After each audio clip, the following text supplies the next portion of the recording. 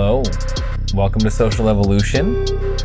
I'm Michael Porcelli. And I'm Max Borders. And we are here to talk about woo kinds of stuff, like psychedelic, visionary logic, sort of, maybe I think of these as like higher stages, higher order of psychological development, consciousness.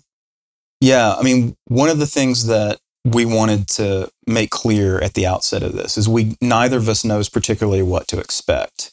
Mm-hmm. But what we do know is that we both have had experiences that were meaningful Mm-hmm. and that are not easily articulable. Yes. And some of those are due to,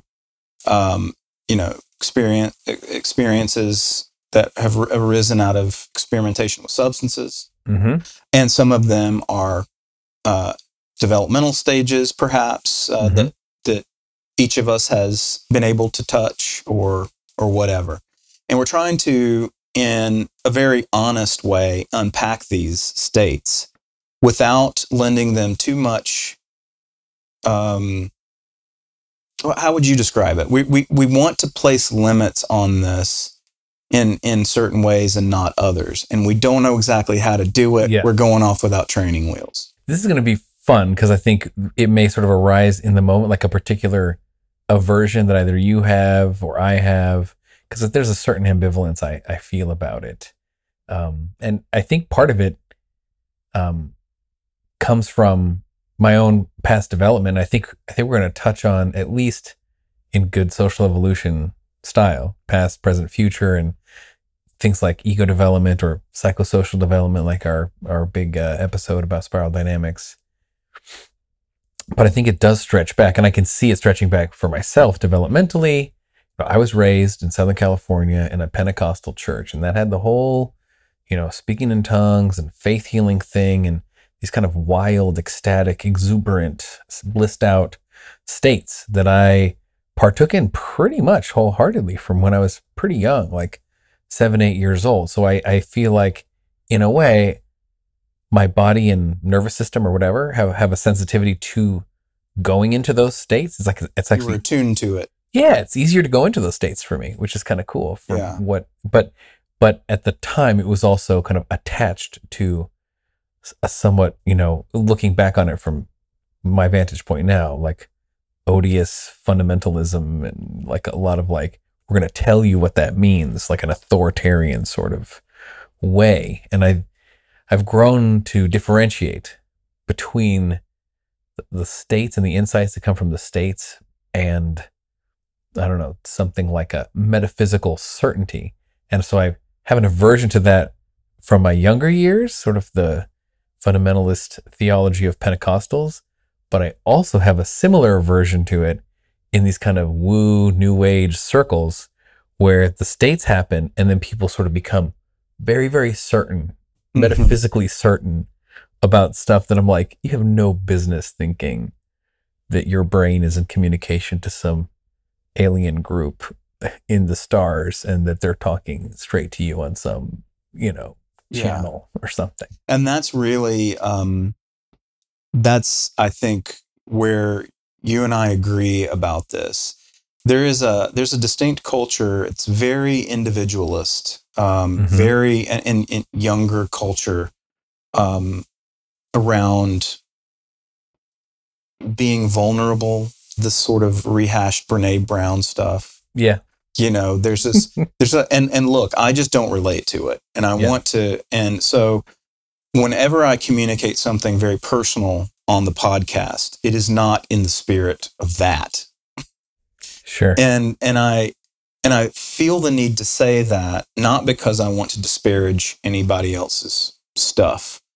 There's whether in San Diego where you're from or here in Austin where I am, there's quite a bit of movement, I guess you could say, around this life coaches, performance coaches, people who claim to be urban shaman. Yep. There's just a whole lot of new age woo that's sort of mixed together with this personal development stuff, and everybody, airing your feelings on social media in ways that I would prefer to keep personal and private. Yep. So this is not something that I find particularly comfortable, even though it's meaningful to me. And I want to share my experience, and I want to learn about your experiences to the extent that they were meaningful to you and me. Yeah. I hope that it is in that spirit that folks can listen to this. Cool. Yeah. One thing I've really liked about how our conversations have evolved is we try to touch on these sort of big ideas, history of philosophy or anthropology and civilization and speculation about the future, but then to relate it to our personal stories somewhat as well. Like, how did we get here? And we've touched on that. And, I've definitely am part of, in my meta relating work, I'm definitely part of this movement of like more authenticity or more self-expression or more empathy and communication and this kind of thing. And, but I also see kind of its limits. And I think we should just bookmark that for another conversation, which I think would be very interesting. But here, just to ground us in that framework a little more, like in moments, you and I both admire Ken Wilber and the Spiral Dynamics folks. And this is the Claire Graves model. And we're not slavish followers of it, but we appreciate it. Yeah. And we respect it as a heuristic, and we understand it has limitations. So one of the things I want to check with you, have you ever come across some of this verbiage that kind of indicates when that monumental leap, right, to second tier happens? Yeah. Actually, the second tier levels have like an echo or a recapitulation in some ways of the first tier levels. So what you'll get in integral circles or teal, yellow style cultures, that people start to identify this like second tier. Oh yes, that's me, whatever. There's actually a bringing back of, I think, flavors of all the earlier value memes, but especially purple, I find sort of comes back. And purple is the magical thinking one, the kind of like everything is sort of infused with this, whatever you want to call it, consciousness or elan vital or kind of like essences and things like that. And I think it's kind of interesting. Like, it's kind of interesting that there's a sort of an echo of it at the second tier in a way. And I do find people who do experiment with psychedelics or other perhaps non-chemically supported ways of like really stretching their consciousness out, like shamanic spaces or journey work or whatever. Breath work. Yeah. Holotropic breathing. There's a whole bunch of these ways that like there is something that does feel magical about it, right? Like somehow the world or even inanimate objects come to life or feel like you're in a relationship with them or you're talking with them, especially out in nature. You can, if the tree is breathing or speaking to me or gesturing to me with its branches or something like this. I don't know. You want to share a little bit about? Yeah. I mean, I've definitely had experiences and it's strange. After my first major psychedelic experience, I remember I needed to go look up at what, I think it's like the nature of religious experience or something like that in William James. The varieties of religious experience. Religious experience. And he, if I recall, had 4 categories, only 2 of which I ever remember. And it's because I remember distinctly these 2, which is the ineffable and the noetic. Interesting. And there are 2 more categories. But in particular, the first one is the ineffable. And that just means, how in the world am I able to articulate this knowledge? And it is a species of knowledge. It is a way of knowing that is embodied. It involves head, heart, gut, all simultaneously going. It involves this sense, this residue of change after you've gone through the experience, that you will never be the same. Yep. Of course, there's some substrate where your neurological wiring has been rewired to some degree. And if, there's some evidence around that from neuroscience. But that all comes with a concomitant feeling or residue of, I'll never be the same. I know something now. and yet I'll never be able to put it into words. When you try to put it into words, you're doing the very thing that makes it not ineffable, right? Sure. And for someone who, with a rationalistic sensibility, someone who appreciates, certainly I consider myself a left brain, right brain balanced person. I'm not, I think both of us to a very great degree have a good old corpus callosum and a good alignment between our head, heart, and gut. And I think that's what makes us, I hope, at least interesting conversationalists. But we're not super autistic, left-brained, nor are we super flighty, kind of touchy-feely on the other side. Flobies. We balance the Apollonian and the Dionysian, and we try at least. And so, what I found after my peak experiences, and I'm curious to learn if you did as well, is that Apollo and Dionysus were both very much satisfied by this experience. It grew the interconnection among those modalities. So it didn't make me somehow more irrational. It made me appreciate the magical thinking, the mysticism, to understand it and regard it as a felt and embodied thing, to try to weave it into the totality of my experience. But it didn't make me believe, that I could do work spells or anything like that. It's altogether different. I'm curious about your feeling on that. Yeah. I mean, it's cool that we're having this conversation because, like, I get to apply my mental model style of thinking, trying to put labels to things, and how would I chunk my experience. And somewhat, I like that you brought William James. Also, Aldous Huxley in Doors of Perception talks a lot about this kind of thing. And it does seem to be super ancient, whatever this thing. And, perhaps humans' use of mind-altering chemicals actually goes way back to the foundations of civilization and religion. There's plenty of people who speculate about this. There's a guy who even has like a new book about key of something, who talks about it in the Catholic Church, actually. Yeah. What is his name? I don't remember his name, but he was on Jordan Peterson. Yeah, he just made a big breakthrough. And boy, was he an articulate spokesperson for that.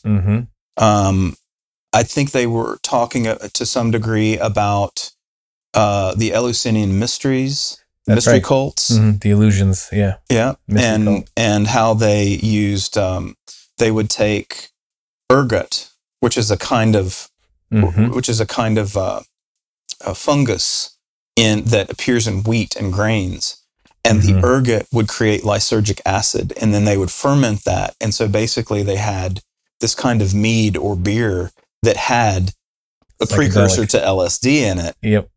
And so, of course, these cults formed around this because of the knowledge, as it were, that it imparted, and some of the early Christians and others had this profound peak experience using this vehicle that is ancient as anybody can remember.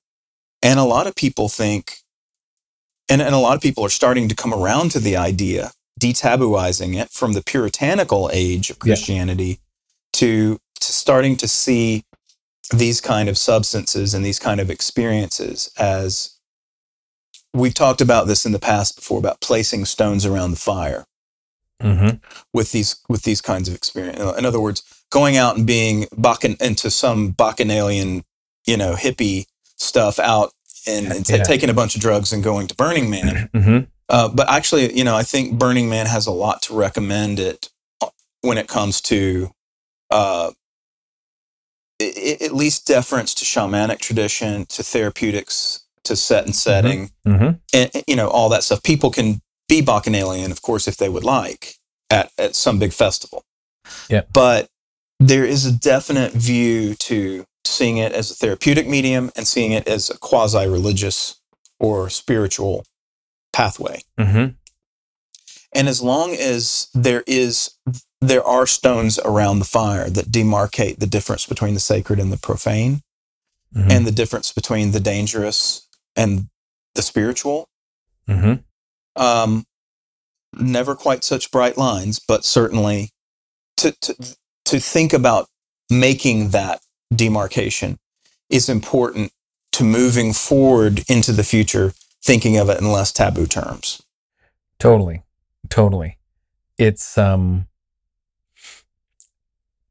there is a way that it's almost like a super magnet attractor kind of thing, where it's actually easy to like almost like overload it with significance. But that's a little like the kitchen sink or something. But it does sort of actually, that's kind of how it works, right? You sort of create whatever it is, a space or a meeting or a festival like Burning Man or something.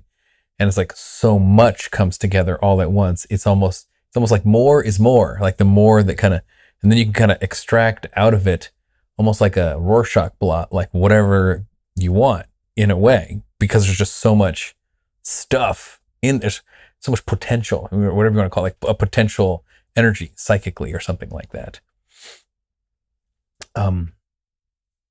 But when I start to kind of reflect on what are the pieces, like you were saying, like in your experiences, ineffable and the noetic, some of the things I come away with feel like a state, just like a state of peace and openness and inner stillness, space, and like somehow patience. Yeah, it feels healthier. Like this is a more resourced state, a more I feel like more dynamically available for whatever state, rather than sort of like fixated, like neurotic neuroses or whatever. The kind of like looping thoughts and things seem to have faded away a little bit afterwards.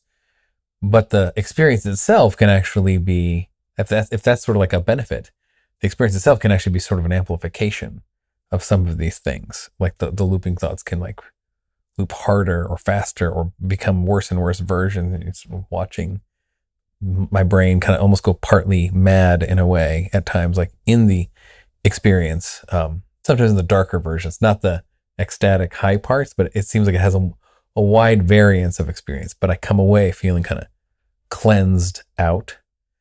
So that's maybe like a well-being, psychological, emotional benefit.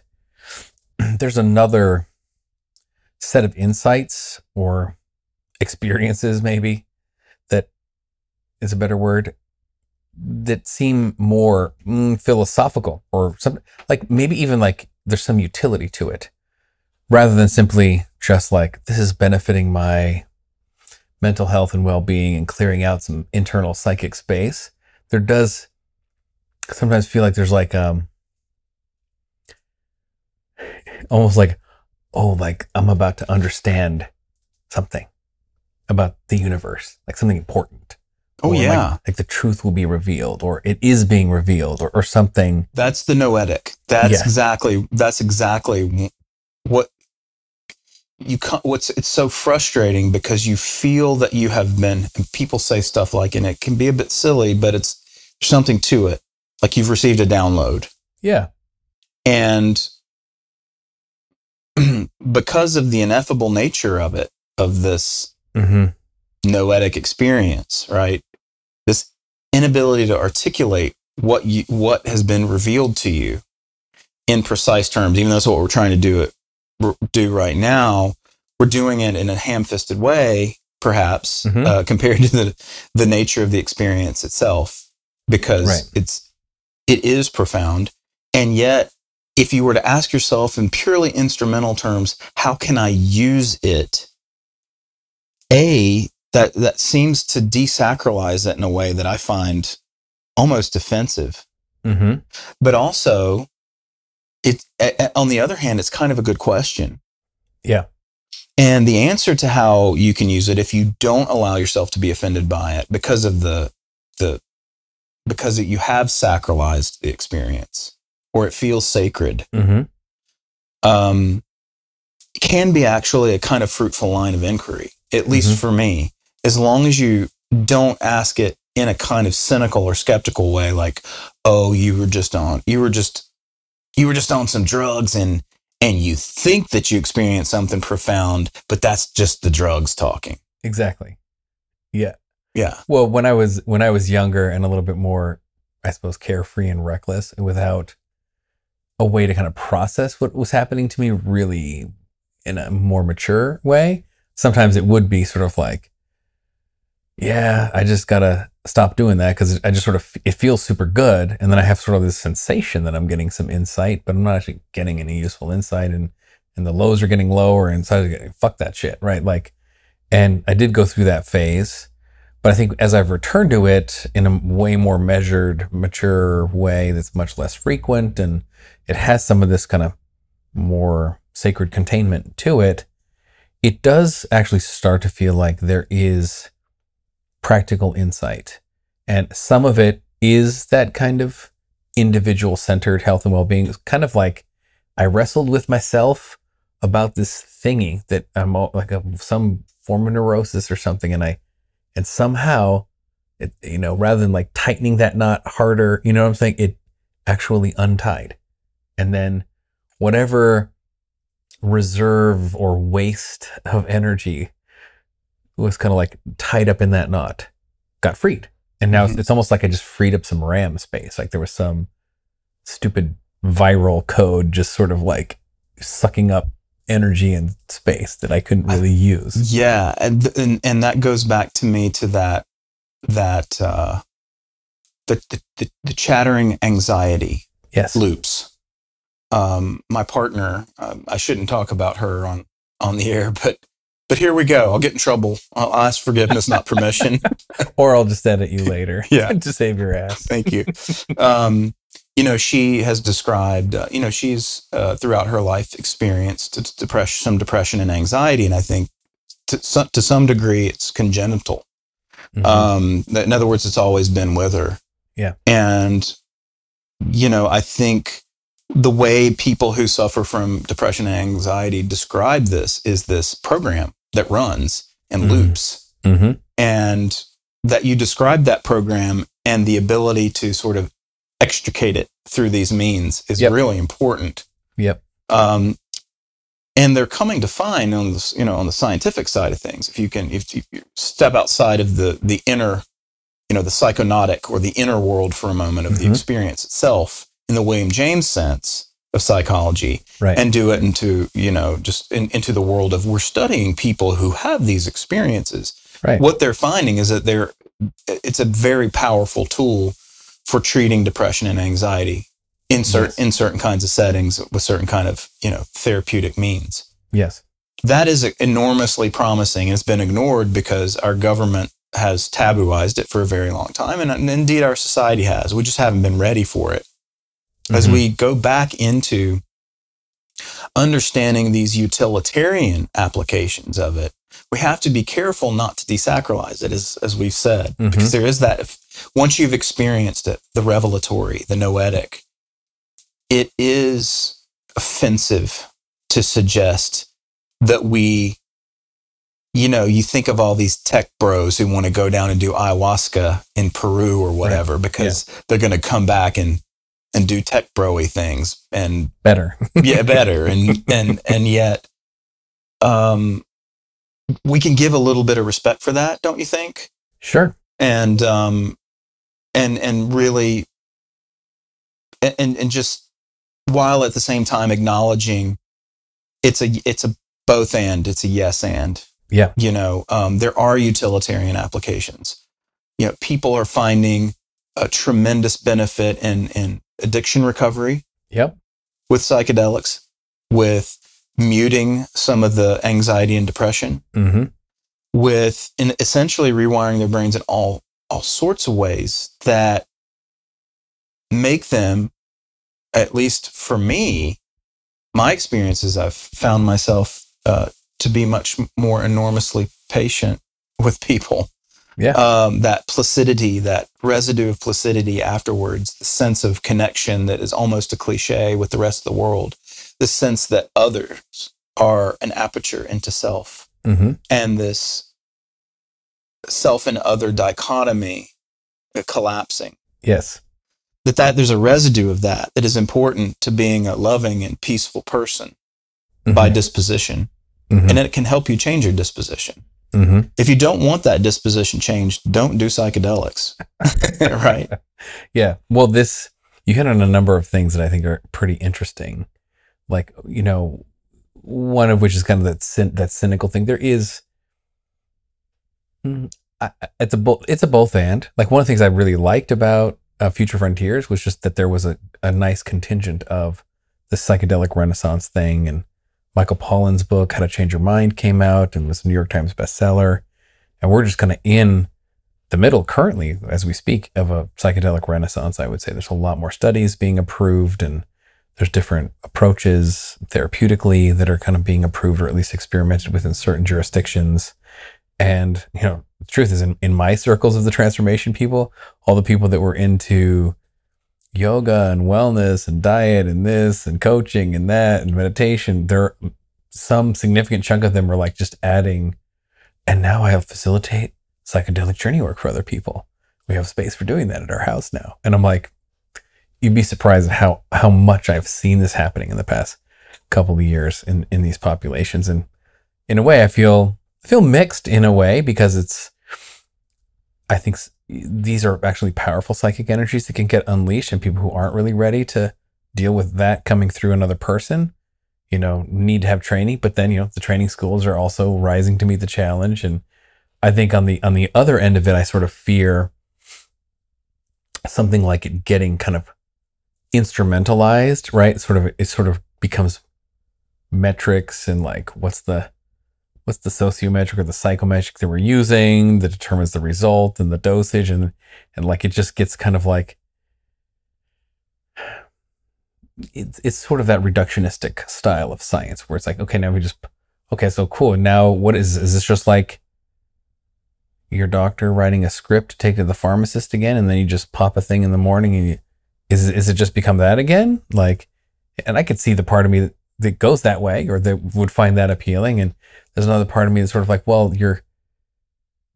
that sort of like leaves out all these other things, like set and setting and the person and the relationship and the opportunity to like talk about it. And actually starts to resemble something like, I'm going out for a rave and I'm just going to pop this pill and just have a good time. And then I'm going to crash, the next day and be like, that was great. Right. Like, but there's no significant lasting change that sort of incorporates itself into your worldview. Yeah. But I think all the many ways that it can, and I want to bridge here, not just to the intra-psychic ways, like the health and well-being ways.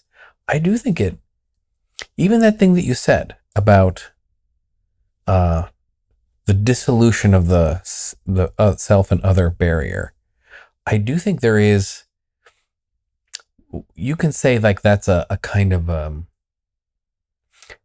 non-dualistic or a anti-rivalrous or disposition, or like a win-win kind of mentality in game theory. Like, we can look at the mathematical construct of that, or you could be like, what does it mean to just be predisposed to want that or attract it or make subtle choices that make the situations more win-win more often, right? And there's that, I don't think sort of necessarily occurs in a purely rational way.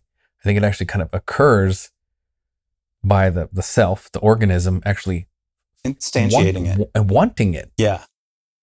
This is so good. This is exactly what I've been trying for ages to, well, not long, since a lot of it has been for this very reason, based on these experiences. In my intellectual journey, let's just say, I was very much personally a theorist, and I was interested in rules. What kind of rules, for example, or rule sets are more likely to give rise to certain kinds of good incentives to create a certain kind of society? Yeah. And the sort of bare abstract rules I was interested in from the standpoint of being a theorist. Yeah. And even moral theory. In other words, what does some philosopher have to say about what's right and wrong? What rule applies here? Right. You know, we could talk about it in consequentialist terms. We could talk about it in deontological terms. And yet with this, I have, and with more and more Eastern understanding. And I think a lot of Western philosophers and Western minds would do well to have some contact with the Vedic traditions, for example. And of course, doing this, it's almost like a cliche. Well, you know, you got to start, you know, exploring the yamas and the niyamas, and you got to start looking at Buddhism and all this stuff, just like it says in the hippie encyclopedia. But it's absolutely a grain of truth to it. And the reason there's a grain of truth to it is not because all of a sudden you just want to go out and dance in the fields with, you know, with the hippies, although that may sometimes be true. It's more an issue of starting to understand the good, the true, the beautiful, and the good, not as a theoretical construct to be learned in a book, but something to be practiced. Yeah. Where you're constantly, for example, John Stuart Mill had this idea called the harm principle, which is to say that no one, particularly the government, should harm any other person unless they're protecting them, another person, from harm. So we eschew harming others, but as a rule. And that's a very Western way of looking at it. The Vedics don't say that. The Vedics say ahimsa, which is the first of the yamas in the yogic tradition. They say practice nonviolence in thought, word, and deed. It's not just about deeds, right? And it's about the things you say. And the idea that there can be violence in words, I think, can be taken too far. Obviously, you and I have, you know, we talked about the problem of woke and how, you know, and everybody's banged on endlessly about, you know, trigger warnings and this and that, and anything you can say can traumatize me, and that's all very Gen Z, and I think it's a bunch of bullshit. But I do think that the Vedic traditions, the idea of sowing the seeds of nonviolence through practice, daily active practice, conscious, continuous practice of thought, word, and deed, thinking of head, heart, and gut being about action, heart being about what's felt, and mind being about your regard for that in some logical or rational way. All of this alignment is about embodied morality. And it's very different from a Western way of looking at it. The punchline here is that psychedelics can help you see that in every aspect of your life.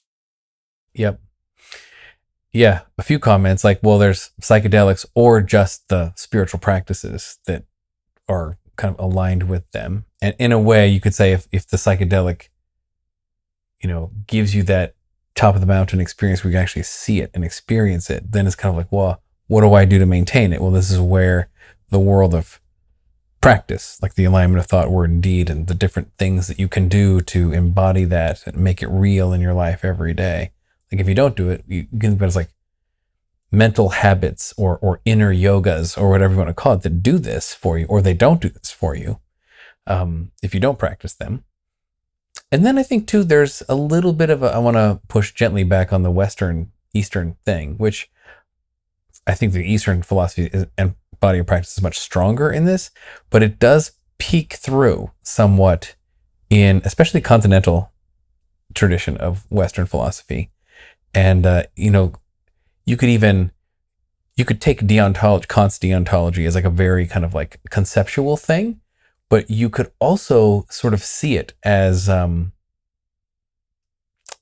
discourse norm of truthfulness, which is some practice of embodying it, right? Or Aristotle's virtues, which are kind of like about the development of the being. Right. Like not so much the rules. And that's why you're absolutely right. That's totally fair. It's a good pushback. We do see that both in the Aristotelian and Platonic traditions, we see a resurgence of the virtues. Yes. today. Stoicism. And Stoicism. Mm-hmm. We're also seeing a renewed interest in the Gnostics and some of the early Christian, more cultic kind of traditions that never made it into the Catholic canon per se, right? But are still really interesting in this way, and probably connected in a lot of ways to ecstasis, to Mm-hmm. this kind of these peak states. Totally. So you're right about that. I think a lot of it has been lost in maybe the Western style philosophy that I learned about college and in grad school.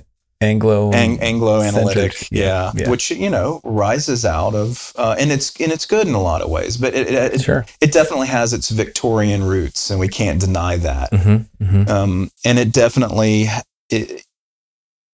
is people who are attracted to that Anglo-American tradition of logic, rationality, in its purest forms, and even in some measure the Kantians can get Anglo-American in this way. Oh yeah. They love the purity of reason and abstraction. Yep. But what I love about even the rationality community today is that they're starting to see, use terms like embodied cognition. Yep. Understanding that we have these biases and that we are holistic beings, that we're not just ratiocination machines using our prefrontal cortices. We're using our whole bodies, our whole minds. And boy, you use psychedelics and it will remind you that you are all of those things and beyond. Yep. And that extended order outward from the body and the mind, that we're constantly being informed by everything around us, and that it is flowing through us. And what it means to be alive is to process these flows, this channelization of life, the world, our memories, our future,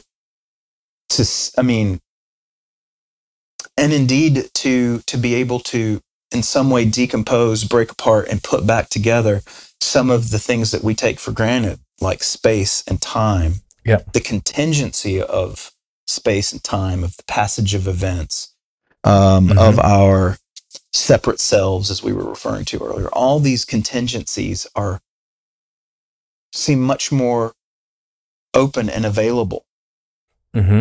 We even have this, I found a very, very, this is the weirdest one, and I want to ask you about it. Do you ever have this in the Buddhist meditative traditions? Part of the most rudimentary practices of meditation is being able to, there's almost like an inner homunculus, right? This regarding figure that doesn't think or feel per se, but allows thoughts and feelings to be there. Okay.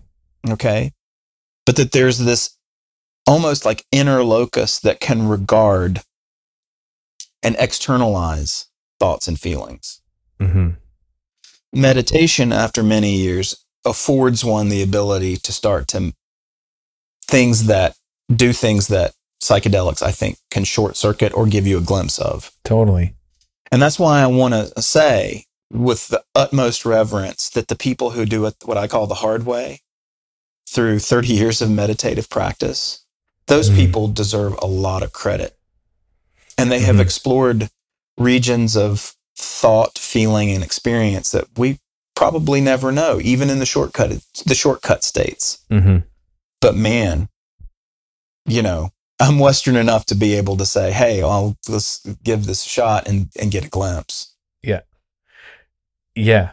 I mean, I definitely have had a meditation practice on and off over the years. And also, just to note another kind of parallel, some of the Buddhist stuff, Husserl's phenomenology, the Western phenomenologists echoed some of that stuff too. Like the bracketing thing is a little bit of like that same witnessing consciousness. Like, can you bracket off the mental contents and see them as objects? It's very similar to Buddhist instruction. There's a Jungian strain that comes out of mysticism too. Early Christian mysticism, and that tended to flourish more in the German intellectual traditions, German and Austrian intellectual traditions. Totally. So you're right about that as well. Mm-hmm. And I wonder if some of these traditions will be sort of woven back together in interesting ways with people who are exploring them now. Yeah, I mean, the Stoicism definitely is getting woven back in, but I want to bridge too about this. And my mind just keeps. I'm just somewhat partly in the state that gets invoked by talking about this shit, and my mind is just connecting to all kinds of things. And back to the use or misuse idea, right? The tech bro example, like there's even been kind of criticism about like mindfulness in the workplace is just another whatever neoliberal capitalist delusion so that people will accept their capitalist overlords or this idea that, meditation, that's going to help you focus better and be more productive, when it's kind of like, maybe it does, maybe in like these Western style kind of simple cause effect sort of models to like, we tweaked this variable over here and this one changed this. It's actually part of the whole issue of what's wrong with things like psychiatry, to kind of just do these. It's like an implicit cause effect or correlative thing on a person's mind body system, which is a giant complex dynamic system. So doesn't ever quite work that way. Do this dosage of meditation and you'll get this more productive or focused, but it starts to get kind of shoved in that direction by a certain kind of paradigm. And maybe for some, they kind of like, I got it now. Like I do Stoicism and I do my neurotropics and I do my Wim Hof breathing. And then I, show up working, I'm 10x more productive and, at being another cog in the machine. Then I think there's another, you can go back to the followers of like Tim Ferriss and the biohackers and kind of the people that showed up at Future Frontiers are sort of some kind of go in this direction with it. And it does sort of feel a little crass or desacralizing of the stuff when it gets just too dialed in that way. But I also see another thing that kind of happens is like there's actually an exit ramp, right? You can imagine, pick on the tech bros some more, right? They're like just coding away and and then the weirdos in the Google office are just like, we're all going to Burning Man, you gotta come, we're going. Woo. And the person's like, I don't know, man, I'm just tech broing out over here. And like, and then there's some like, I'm gonna go, and then maybe they have an inside experience, right? Because there is a big sort of almost dehumanizing churn over there of like, what are we doing? You're just like VC injection, and then you're trying to like work 80-hour weeks so you can get your liquidity event, but then you want to leave the company that you started and you never want to go back there again. And then what are you going to do? I'm going to become a VC and I'm going to put another 22-year-old kid through the same thing I just experienced over the last 8 years, right? And it's like, or you just go like, whatever, just take the right kind of chemical mix while you're over at Burning Man. You go like, I'm jumping off of this because this is weird. And I'm actually, I don't know if you know this, Max, this is me, partly me. Because I went and worked at the first .com bubble, 98 through 2000. But I also experimented with substances during that period of my life. And there was a way that the whole startup scene just became very superficial to me. You could just see the amount of waste or the amount of hype or the amount of just changing strategies almost on a weekly basis, and everything was like some kind of kabuki for attracting more capital. You know what I mean? And like, throwing more kids, like people are moving from the Midwest or whatever, and just more coders. And I'm like, but these are not even like great coders. These are what we called script kiddies. That's what we used to call them back then. I'm like, but it doesn't really matter. I'm like, and some part of me was just, I had a huge, spiritual awakening experience. It was not chemically enhanced in 2000.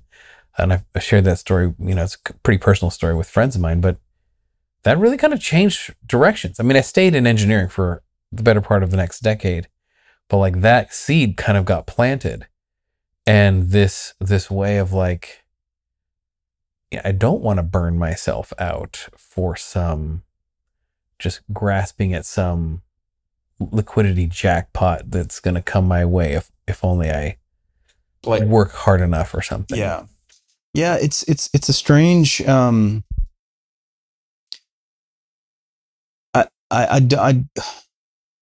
lot of, you have to be very careful when talking about this stuff. Say more.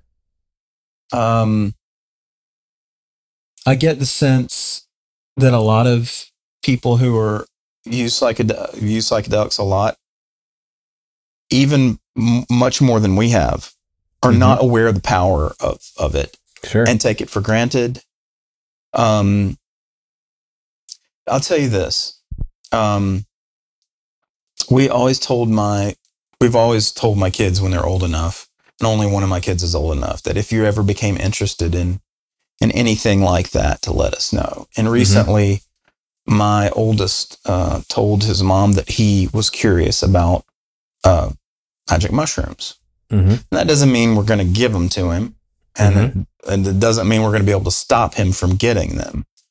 But one of the things that occurs to me is that, and this is going to piss a lot of people off, but I'm going to say it. I'm all for experimentation, and everybody's going to have times in their life when they experiment and they shit and fall back in it.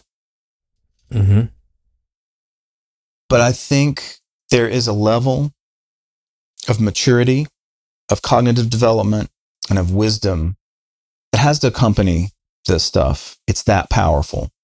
Now, when it comes to the state and its vast armies and police powers, I don't want to see the state interfering with people and what they put in their body. Okay? That's just me. I'm with you. But that does not mean that each of us as an individual shouldn't respect this stuff. We need to respect it. And it shouldn't lead us to some conclusion that we should abandon our responsibilities to our family and ourselves and all like that. So when I first heard about your story, extending back in time, when you had this sort of spiritual awakening and you changed paths, it was very much a journey for you. It wasn't a moment. It was a punctuated series of moments, certainly. Right. But I think for anyone who has this kind, I mean, look, I'm under no illusions that, college kids are going to go out and do drugs and act like dumbasses. Right. But, if I were ever to, if my kid ever had this experience, I would want him to demonstrate a level of preparedness to understand that this is no joke, get the basics of set and setting, and to understand that he needs to have cultivated himself a sense of self-possession and agency. There's almost like a power that courses through you. It coils you up. And you're almost simultaneously respecting something that is like a god that is inhabiting you. And also being in possession of it and controlling it. Because if you don't, it will overcome you. It can overcome you. And those who are overcome by it have bad trips and bad experiences. So it is no joke. I do think it is safer than a lot of things out there. For example, anything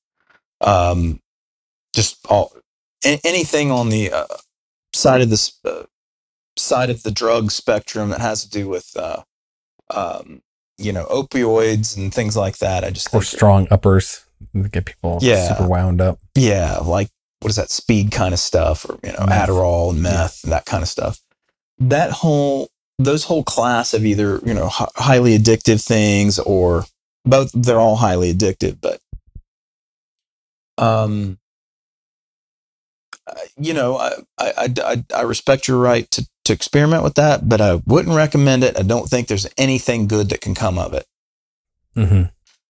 Whereas these, I think there's tremendous good that can come of it. And we're only just now learning what kind of good can come of it, both in instrumental terms in spiritual and cognitive terms. Yep. And yet it is not everybody is the same. Mm-hmm. And there is a stratification of human beings. And in certain strata, those substances are just not tailored to those folks. They're not ready for it. Yeah. Or perhaps their neurology or genetics are not predisposed for it. That's right. Yeah. So I agree with everything that you just said there for the most part. I mean, I had some insights from uppers and things like that, but definitely the richest experience has been in the psychedelic category. But I do want to talk a little bit about the internal dynamics and maybe make a bridge to something like more like higher levels of development that is not strictly just, so if you think about the substance as sort of an accelerant or something that sort of like takes you on an elevator to look at what it looks like from the peak and then brings you back down, then you got to sort of climb back up in the hard way to have it be actually embodied or available to you on a day-to-day basis. But like one of the ways that I think about it, I want to check to see if this fits your experience too, is like the homunculus. This is another homunculus. Cognitive sciences call it like the self-concept, right? It's like, I can think of this awareness, this witness consciousness that sort of just contains awareness of all kinds of things. I'm aware of you and feelings, external world, the internal world. But there is a little subpart of our brains that seems to do something like tell a story about ourselves, right? An autobiographical narrative, like these attributes are sort of inside this membrane that I call the self, the me, right? And I got to be this way because thus and such series of events happened that made me this way, or something like this. Some people think of this as like the ego or something like this, the egoic self in the Buddhist sense of I know who I am, it's my identity, and this is what I'm not. This is what I am, and this is what I'm not. This is what I'm like, and this is what I'm not like. This is, I like chocolate ice cream, I don't like strawberry, or whatever this is. And there can be sort of trivial things like that. But if you do psychotherapy, and the Jungian model calls it the shadow, and Freud called it the unconscious, and there's debates as to whether these are the right conceptual models, but I'll just stipulate for the purpose of our conversation, I think something like that is actually pretty accurate, right? Like we already simply know tons of the events that happen within our skin are not like in our conscious awareness, right? Tons of the events in our bodies are just fucking automatic shit. Yeah. That just is happening. So at some point we're like, look, I'm aware of some of the shit that's going on inside of here, right? It's definitely not all of it. So wherever this kind of whatever gradient or something exists, there is some place where there's a difference between what's going on in your body and this narrative version of you, the Max that this being sitting across from me believes himself to be, right? And that is actually, it's an interesting thing, it's a useful thing, but it's also partly inaccurate, it's partly incomplete, and it's actually somewhat, I actually think lesser than the fullness of who you are. And I think same applies to me. The poor Shelley that I think that I am is somehow really a slightly diminished version of the fullness of who I am at a deeper level. And these experiences, whether they be sort of like a transformational workshop or a psychotherapeutic insight with your shrink, or a moment of clarity in one of these medicine journeys or something like this, there can be the sense that you've expanded, like the boundaries of that self-concept or internal representation have expanded. Yeah. And something that previously was like, that's not me, is sort of like, oh yeah, I got a part of me that's that way.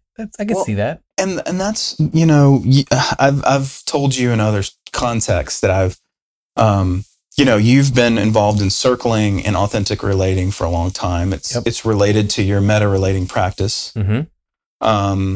And I've always expressed to you, and I've wanted to do it in a way that didn't offend you, because I admire what you do, right? Particularly in a corporate setting, that you have this, the meta relating way of helping people. We've shared reality and stuff that we've talked about on other episodes. I really appreciate that stuff. But I've always expressed a lot of skepticism to you about circling and activities where it seems like there's contrived intimacy. Sure. And I think this is one of the reasons that I don't it's not to say that I can't imagine having beautiful experiences, psychedelic experiences with others, because I certainly can and have. Yep. But there's a part of me that wants to withdraw into the top of the wizard's tower. Yes. Or the monk going into the inner sanctum. Yep. And there's a level of intimacy with that. When I'm ready for that, it's not that I don't want to share it, say, after the fact. Sure. Because sometimes sharing these experiences, even if we lose the words, are important for reifying them and putting them into memory. Yep. And at least to experience this residue that we've been talking about of placidity, patience, and connection. Connection, yeah. And yet, I don't want to see this turn into some workshoppy thing where we talk about our feelings and we get sort of exposed to everybody's shadow work. There's just, I think for me, and this may be just me, and other people have different perspectives on this, and I respect those. But for me, there's a level of intimacy with it, a level, and it's the sacredness. Yeah. And my process of sacralization, that when I'm ready to talk about this stuff, I'm ready to do it in a very serious manner. That this isn't some, kumbaya or woo fest or sharing episode or, what did you learn about this person that you hardly know that is contrived intimacy? Don't give a shit. Right? Yeah. Maybe that's my my barriers. Maybe that's I have some growth to do in that way. And maybe I have made it too individualized, too inward. But for me, it's a very just like a meditative practice. It would be for me intimate and inward. Yeah. And yet, I'm very curious about other people's experience like yours, obviously. Those people I'm close to. Because I care about them. Yeah. And that, I don't know if if that's a difference without a distinction, but it's like, if I love you, I feel close to you, and we've established a connection in some way, that feels like a place for that level of intimacy with something like a psychedelic. Yeah. But showing up with randos, not for me. Yeah. Well, there's a place where I feel very resonant with everything that you're saying in terms of like, well, I really want to be selective. And and I feel that way nowadays, like this idea of like, we're just going to go to a party. There's going to be like 100 people there and everyone's going to be high on something. And it's like, okay. No, right. There's like, cause it's like, well, it might be different substances, but it also might be just people who's like, I haven't vetted that person. And like their junk starts pouring out in a way where I'm like, this is like their bad trip is now making my trip bad. Right. And I feel like I need to, it's harshing my vibe or something. Like, I mean, there's all kinds of, that's a simple way of pointing out to one of the many ways that kind of thing can happen. Yeah. And I agree that like filtering well for either people who enter into medicine spaces, as we like to call them, or into just workshop spaces without substances. I think there does need to be somewhat of a filtering function.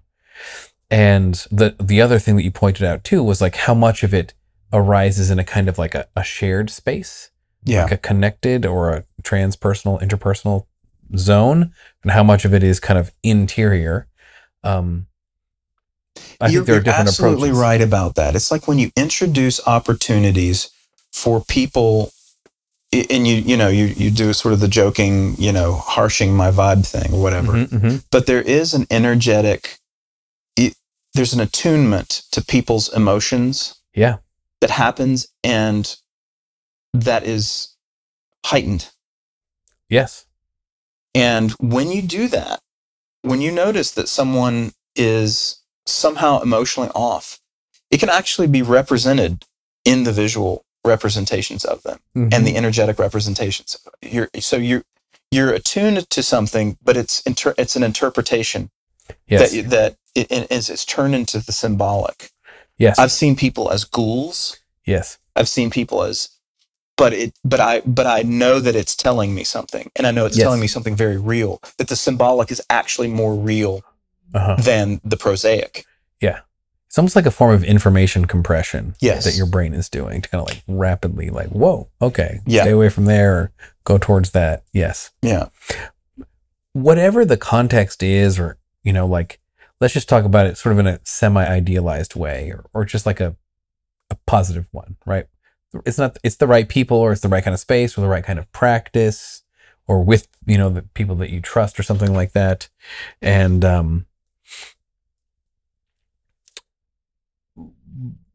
I want to come back to something I said earlier that I wanted to check with you. Like when it's working, that idea that the self-construct expands, or that it becomes maybe a little bit even looser at the margins, or the identity becomes a little bit more flexible or something like this.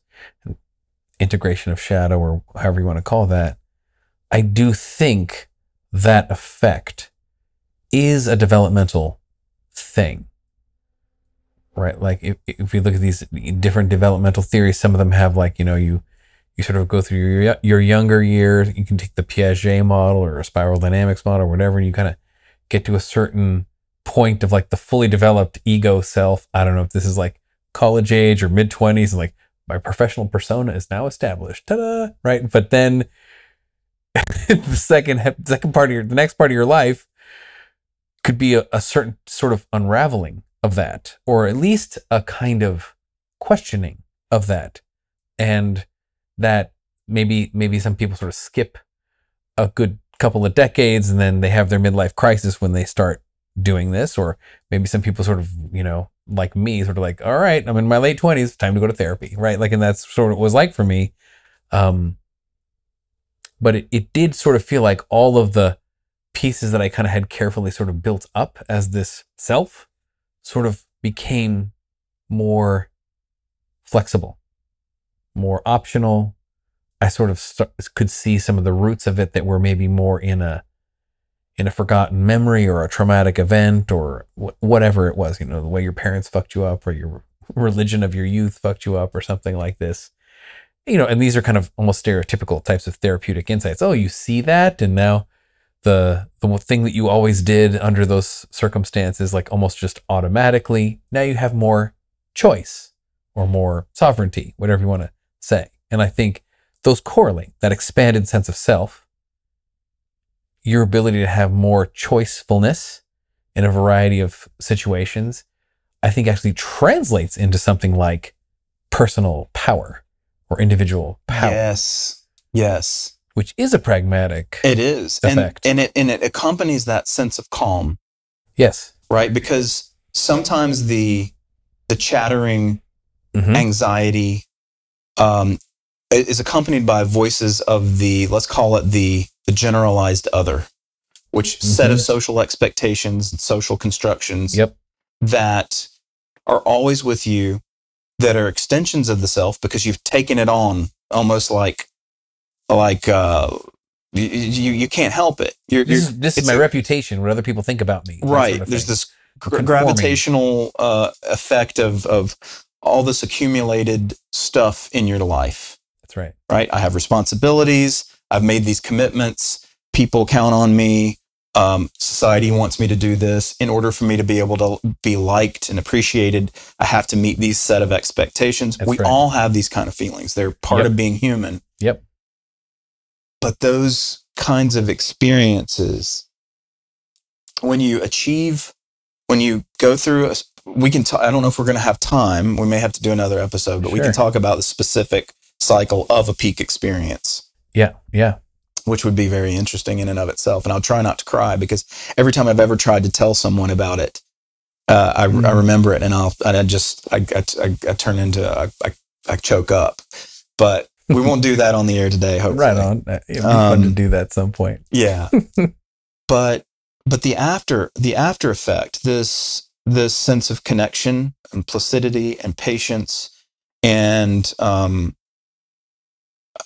remember, I'll tell you the end of my first, when the experience had expired, and I had reached the stage that I'm called the residue of the experience. Yeah. Which is that it's a sense of peace that comes over you. Totally. And I remember almost involuntarily putting my hands up into prayer. Mm-hmm. This old atheist who had just seen the Godhead. I remember that prayerfulness, that involuntary prayerfulness, and thinking that I was a baby, that I was a baby priest all of a sudden, that I had been reborn in some way. Yeah. And that I wasn't going to go out and be an evangelist for this, because I didn't know enough about it. I didn't have enough of I didn't have enough wisdom and how to relate to it and relate it to self. It was still this all-encompassing feeling and knowledge of the immediate download of the revelatory and the noetic. Yeah. So it's basically the same thing. That was felt as much as thought. And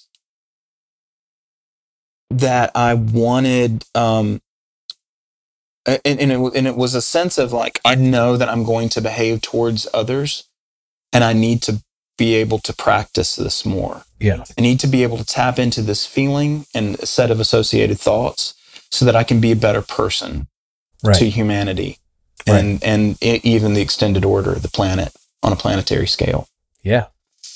This didn't mean I became like this huge recycler. Sure. Because I know better than that, right? Mm-hmm. But what it did cause me to do, and this has a cognitive element too, not just a felt element or an emotive or affective dimension. Right. It is a sense, the sense is accompanied by the thought of unfolding complexity, that we are constantly unfolding in complexity. Yes. And that part of that unfolding is, in some sense, towards something. Mm-hmm. Not something that we know, but I could imagine in that moment, as this old atheist, of that part of our existence is combining, in some sense, unfolding and eventually merging with this omega point. Mm-hmm. As Deschardin. I'm sorry? Teilhard de Chardin is omega point.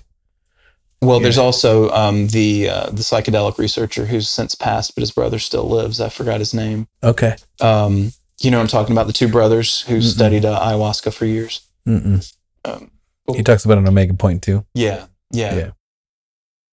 But this, but it sounds like an Indian name that I'm not surprised. There's some. Okay. The guy you were talking about is new to me, so I'm. Oh, he's a Western mystic. He's a Western mystic. Long dead. Yeah. Okay. Christian almost. Okay. Interesting. Yeah. What's his name? Teilhard de Chardin. Okay. So it's like a French name? I think so. I have to look it up. Okay. Yeah, he has this whole concept of this omega point as like an end state attractor. It's actually sort of like Aristotle's final cause, the final cause. Yeah. Yeah. Yeah. Which normally, philosophically, I'm not into that. Right. It's like too teleological. Yeah. Teleological theories trouble me. Yeah. But this was a reconciliation Mm-hmm. of the teleological and emergent complexity. Yes. Does that make sense? Kind of. And look, Yeah. I vibe with it for sure. There was such a funny thing the other day. I'm not going to say any names, but there was on online the other day. There was there's this woman, named Nora Bateson, because she made herself very famous by basically saying that these stages of development, these models, she said they're not only crap, not true, but they're colonialist as hell. Is she related to the other Bateson? Yeah, Gregory Bateson's daughter. Okay. And so she was very dismissive of this idea of these stages, which I'm not. I'm not dismissive at all of it.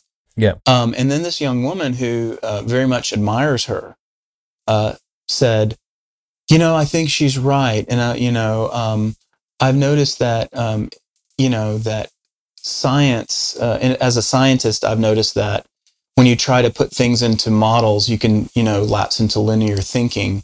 And that the more you practice and are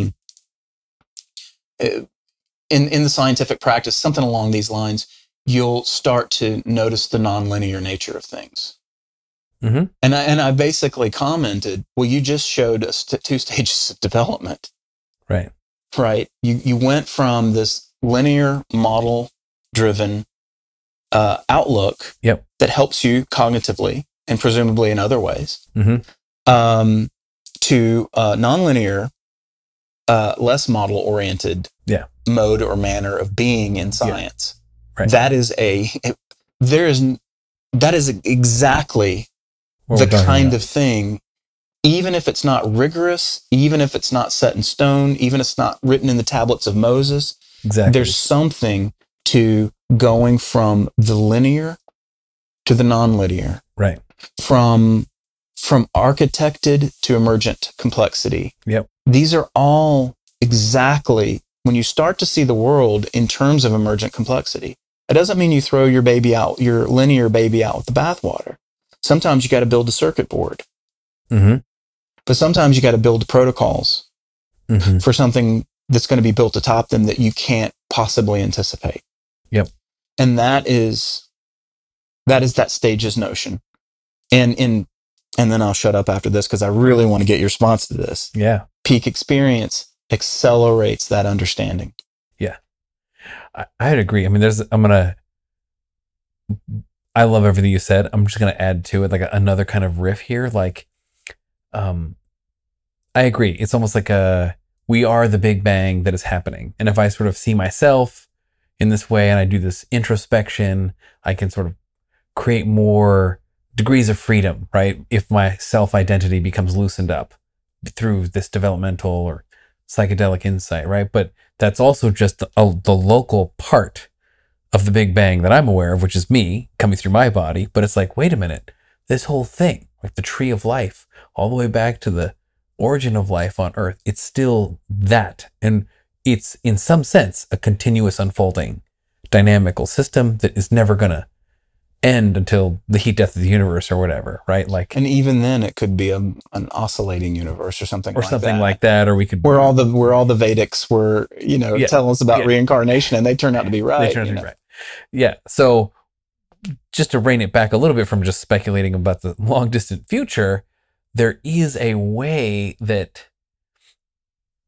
Darwin was brilliant in terms of his discovery of this, like, this is not fixed categories, right? We're all distant cousins. We're all part of the same family tree of life. We're all this, later the discovery of DNA kind of demonstrated we're all actually related in the fundamental, biomolecular sense. And it's like, wow, that's incredible. And it's just like all these variations on a theme, just kind of exploring potential design space, through this. And in a way, whatever that outer perimeter, mitochondrial DNA that put us all, all related to the Lucy Australopithecine or whatever. Something like this. Yeah. But whatever that is, the outermost leaves on the tree of this unfolding thing are not going to stop.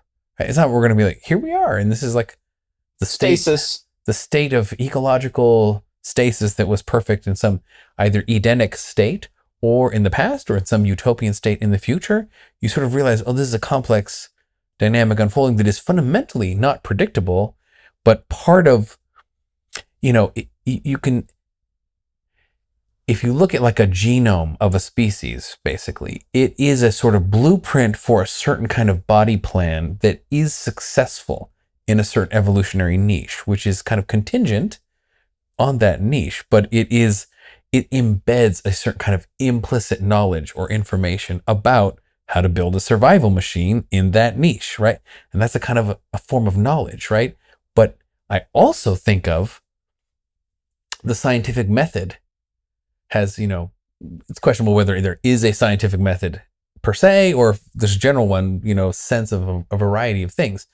But definitely in that cycle of the generation of scientific knowledge, there is hypothesis generation, right? Hypothesis generation. This is one of those ones, we don't fucking understand that. It is kind of psychedelic. Like, where did Einstein come up? Einstein talks about, I just closed my eyes and I imagined I was like flying on the front of a train and the train was going the speed of light. And, sometimes he would actually use these kind of embodied metaphors, and like the way he's describing it's like he put himself into a trance and then had this sort of experience. Then he comes back from this inner journey in his own imagination and comes up with a concept that could be translated into a theoretical construct and then tested later. Yes. But where the fuck did that come from? Right? It comes from this, whatever this emerging edge is. I mean, Newton went off in the middle of the plague. He just sat there looking at lights coming through windows. Well, that's right. And he comes up with it. So right? You're really pointing to the cognitive, the creativity enhancing aspects of this for the cognitive dimension, because it shouldn't be ignored. Right. And it shouldn't be suppressed either, because a lot of people think that this is just going to make you see things, that it's going to, I'm going to see fractals when I close my eyes. Yes. Right? Why are you seeing fractals when you close your eyes? What is the fractal nature of everything? What are the channels and flows and vascular systems all around us? Why are they that way? Yes. And why am I experiencing that to the nth degree when I close my eyes and go inward? Mm-hmm. And it's not just this, it's not just pretty colors and Mandelbrot. It is you start to be able to regard other dimensions. Yeah. And I this is where I was hesitating to go, because people are going to go, fucking bullshit. Right. But you are able to regard other dimensions and or at least easily. Something that seems like it's coming from another dimension. Like when you're getting one of these downloads, it seems like you're going into an imaginal space. Yes. Where the rules of physics are bendable, at least in the subjective experience of the dream world, the imaginal world.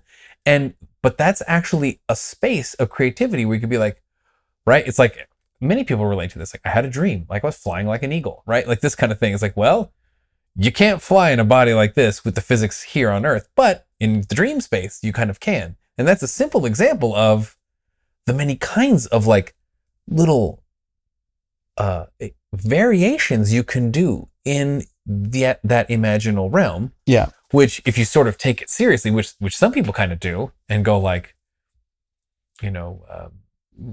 Alan Moore talks about this, my favorite comic guy. He wrote Watchmen. He has this whole trippy theory that like the ideas are just out there.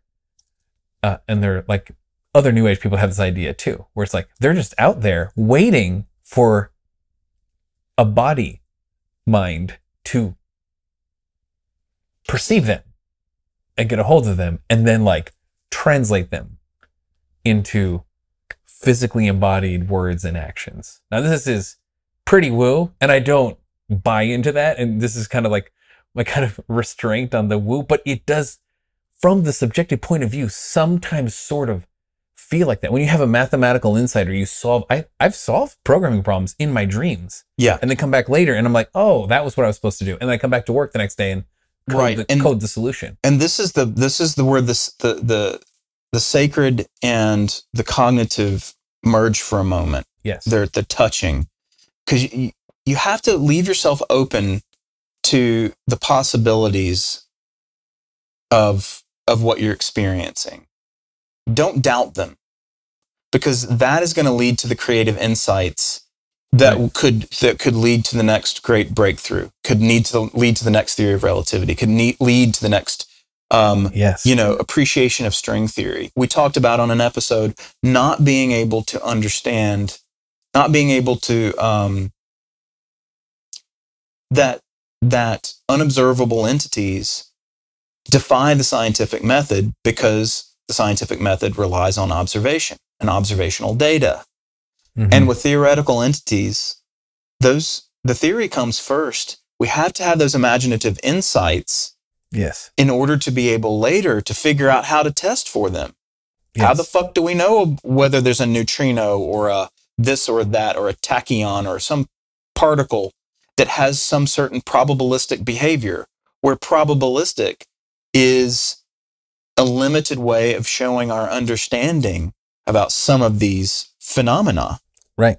But in those states, that realm of possibility, that set of contingencies around being able to pull apart space and time, being mm-hmm. able to see the contingency of perspective. Yes.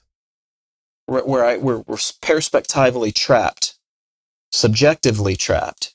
It all seems very open and multidimensional when you're in these states, which allows you this simultaneous way of thinking about things and processing cognitively that is almost lateral, or again, simultaneous and not mm-hmm. linear. Yep. Those kind of breakthroughs are enabled by this stuff. Yes. And if you can take them back, they're imaginative. They may not be knowledge. They may be knowledge. Just don't question them. Don't try to categorize them. Mm-hmm. Just play in them. Yeah. And to the extent I think that you could play in them, you could start to figure out how they work into what you might call the waking realm. Right. Yeah. And this is exciting to me. I mean, there is a little somewhat of a spiritual element to it now, and whether this is, from a more hard-nosed materialistic way, it's just we're perceiving an adjacent possible because we've kind of like reached this place where you have purchase on whatever the next thing could be, or when Newton says he's standing on the shoulders of giants, or like it maybe it is just that. But I would say that the state of being, your internal relationship with yourself, I don't want to speak for other people, but it does seem like this theme comes up quite a bit. Ken Wilber wrote a book called Quantum Questions, where it's just an anthology of the most sort of spiritual passages from all of the major early 20th century physicists like Eddington and all these guys. And it's fascinating to see just how psychedelic and Eastern philosophy they sound. Yeah. But you're sort of recognizing they are sort of talking about the perception or the experience that they had that was sort of central to their ability to come back and do the scientific innovation that they did, right? But like especially if you believe in the hypothetical deductive model of science, right? Like, well, that whole like hypothesis generated here, like that's a black box. Like I cannot tell you, like, carry out this recipe or this formula and then you will generate a hypothesis. No, it's not like that at all. It just comes from, it feels like it comes from outside of you in some way, like it, or like you're perceiving a realm or an area. And, you know, mathematical Platonists, this is kind of philosophy of math we've touched on before a little bit, is some of those guys just think that they're seeing another place in reality that's just real, but it's not physical. And there are people who are anti-Platonists in the mathematical philosophy, but, of course. But that idea fits what we're saying, right? It's just kind of like you're going to a place, and that place doesn't feel like it's out here in meat space, but you're getting some fucking cool shit from out there, and you can actually translate it into words and behaviors, and then you can create stuff on top of it. Right, and it's the important thing emotionally, intellectually, and otherwise is to understand that there are levels of description for your experience. Mm-hmm. Some of them are utilitarian. Mm-hmm. Some of them are useful to you in terms of your health, well-being, all those things. How can I use this as a tool in my life? That's very basic. I almost bristle at those kind of questions because they seem so gauche, so base relative to the experience itself. Yeah.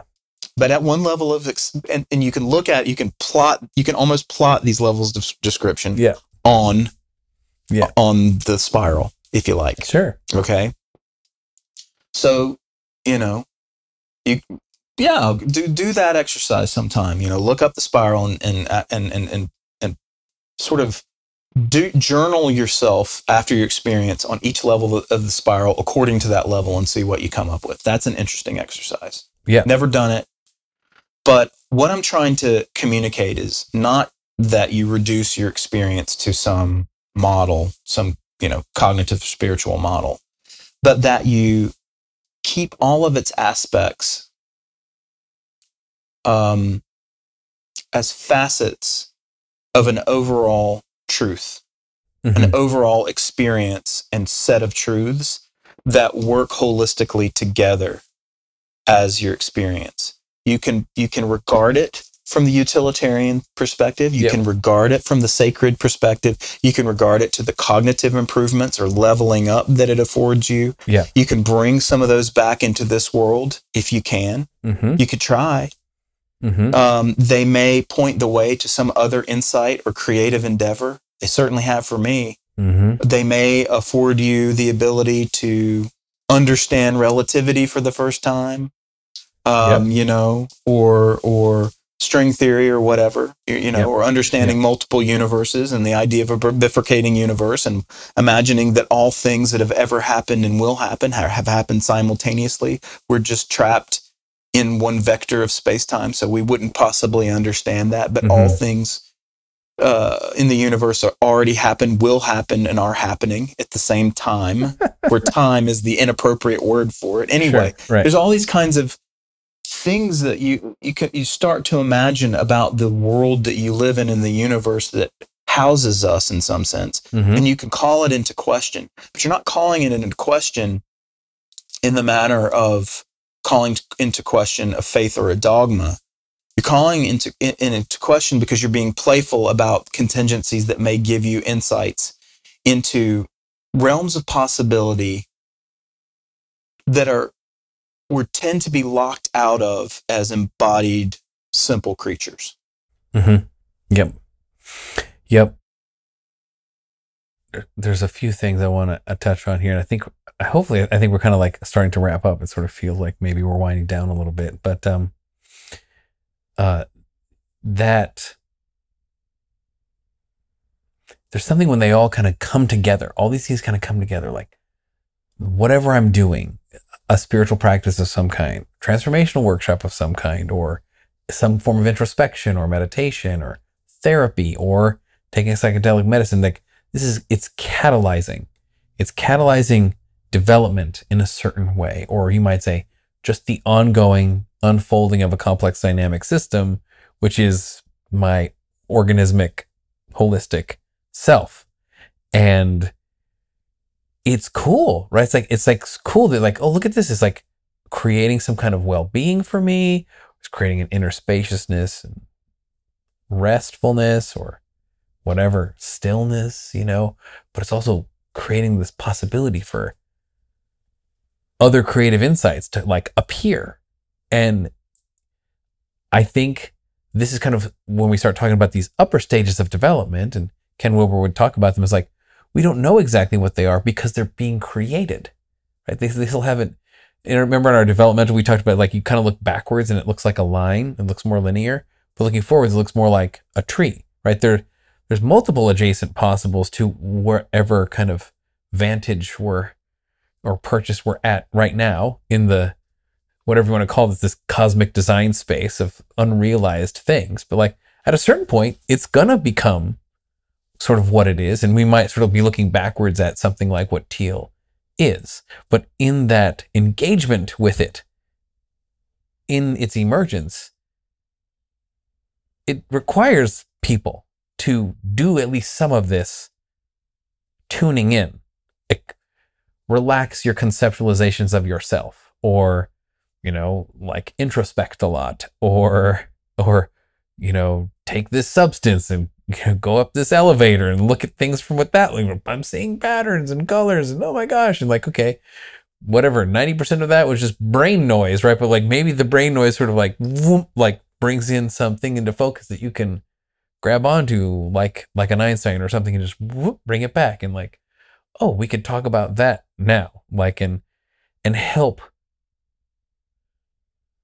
build that future, right? And this is where kind of, hopefully this comes back to our theme of social evolution, right? Like, well, what the evolution of society looks like going forward is going to require, to some degree, like people like you and me and the people who like to listen to our podcasts, whoever those folks might be, like, are like, there's some interest in that. Futurists do this, right? Yeah. The hippies do this, and there's this fascinating overlap between the physicists and the hippies, like the Tao of Physics or the Dancing Wu Li Masters. I was going to mention that book. There's a whole account of this history called How the Hippies Saved Physics. Have you heard of this book?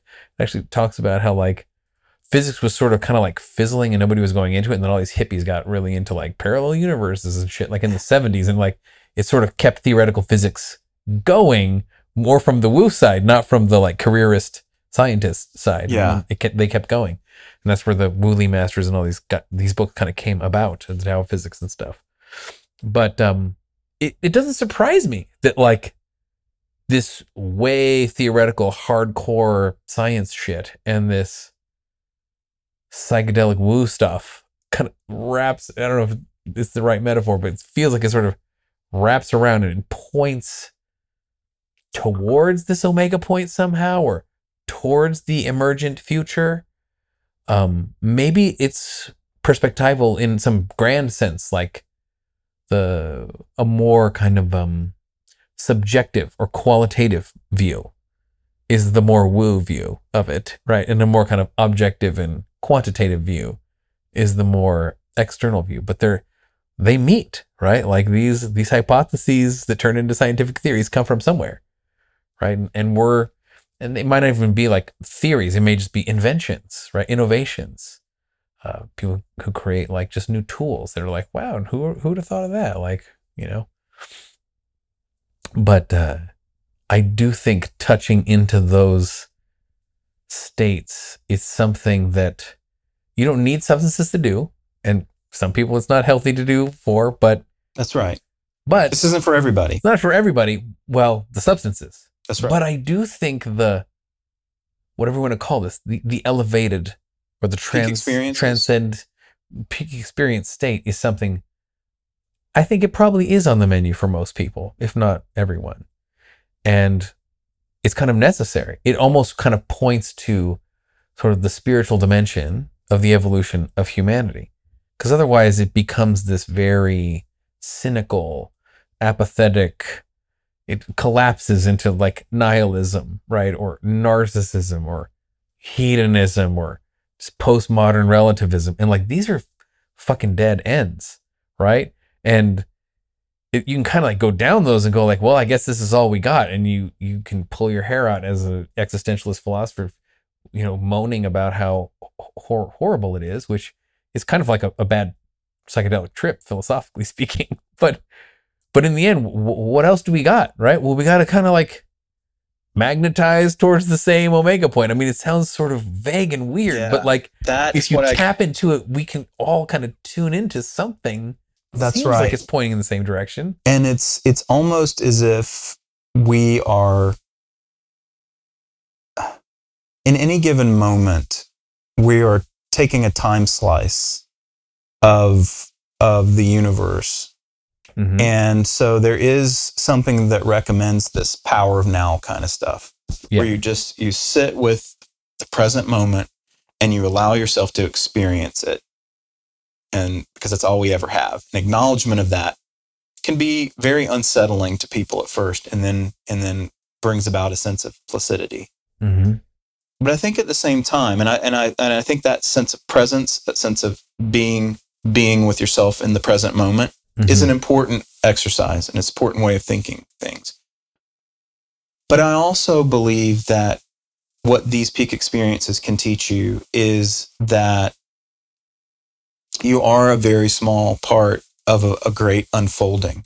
Yes. And even though there's not a sort of a teleological moment or point of like reverse singularity where we go back into the singularity just as we came out at the point of the Big Bang, maybe we do. Mm-hmm. It's more of a sense that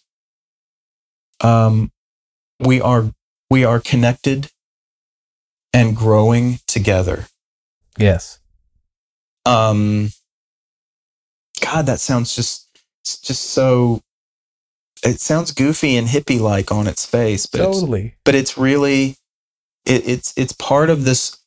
It's an unfurling universe, that is good, and we're all a part of it. We're not as separated as we think we are. Right. That convergence into something that we're capable of catalyzing as agents. And in some sense, we are riding a great tide at the same time. If we can begin to start to reconcile those thoughts, mm-hmm. there's a beautiful future waiting out there for us as human beings. We just have to be able to see it and resolve the paradoxes in our minds for just a moment. Yeah, man. Well, this is a fun one. Definitely. I wonder what people are going to think next of us time we'll after do this. It on drugs and see how it goes. All right. Until next time. Thanks for joining us with Social Evolution. Max and I had a great time here in beautiful Austin, Texas, recording this just for you. Join us again next time. Bye.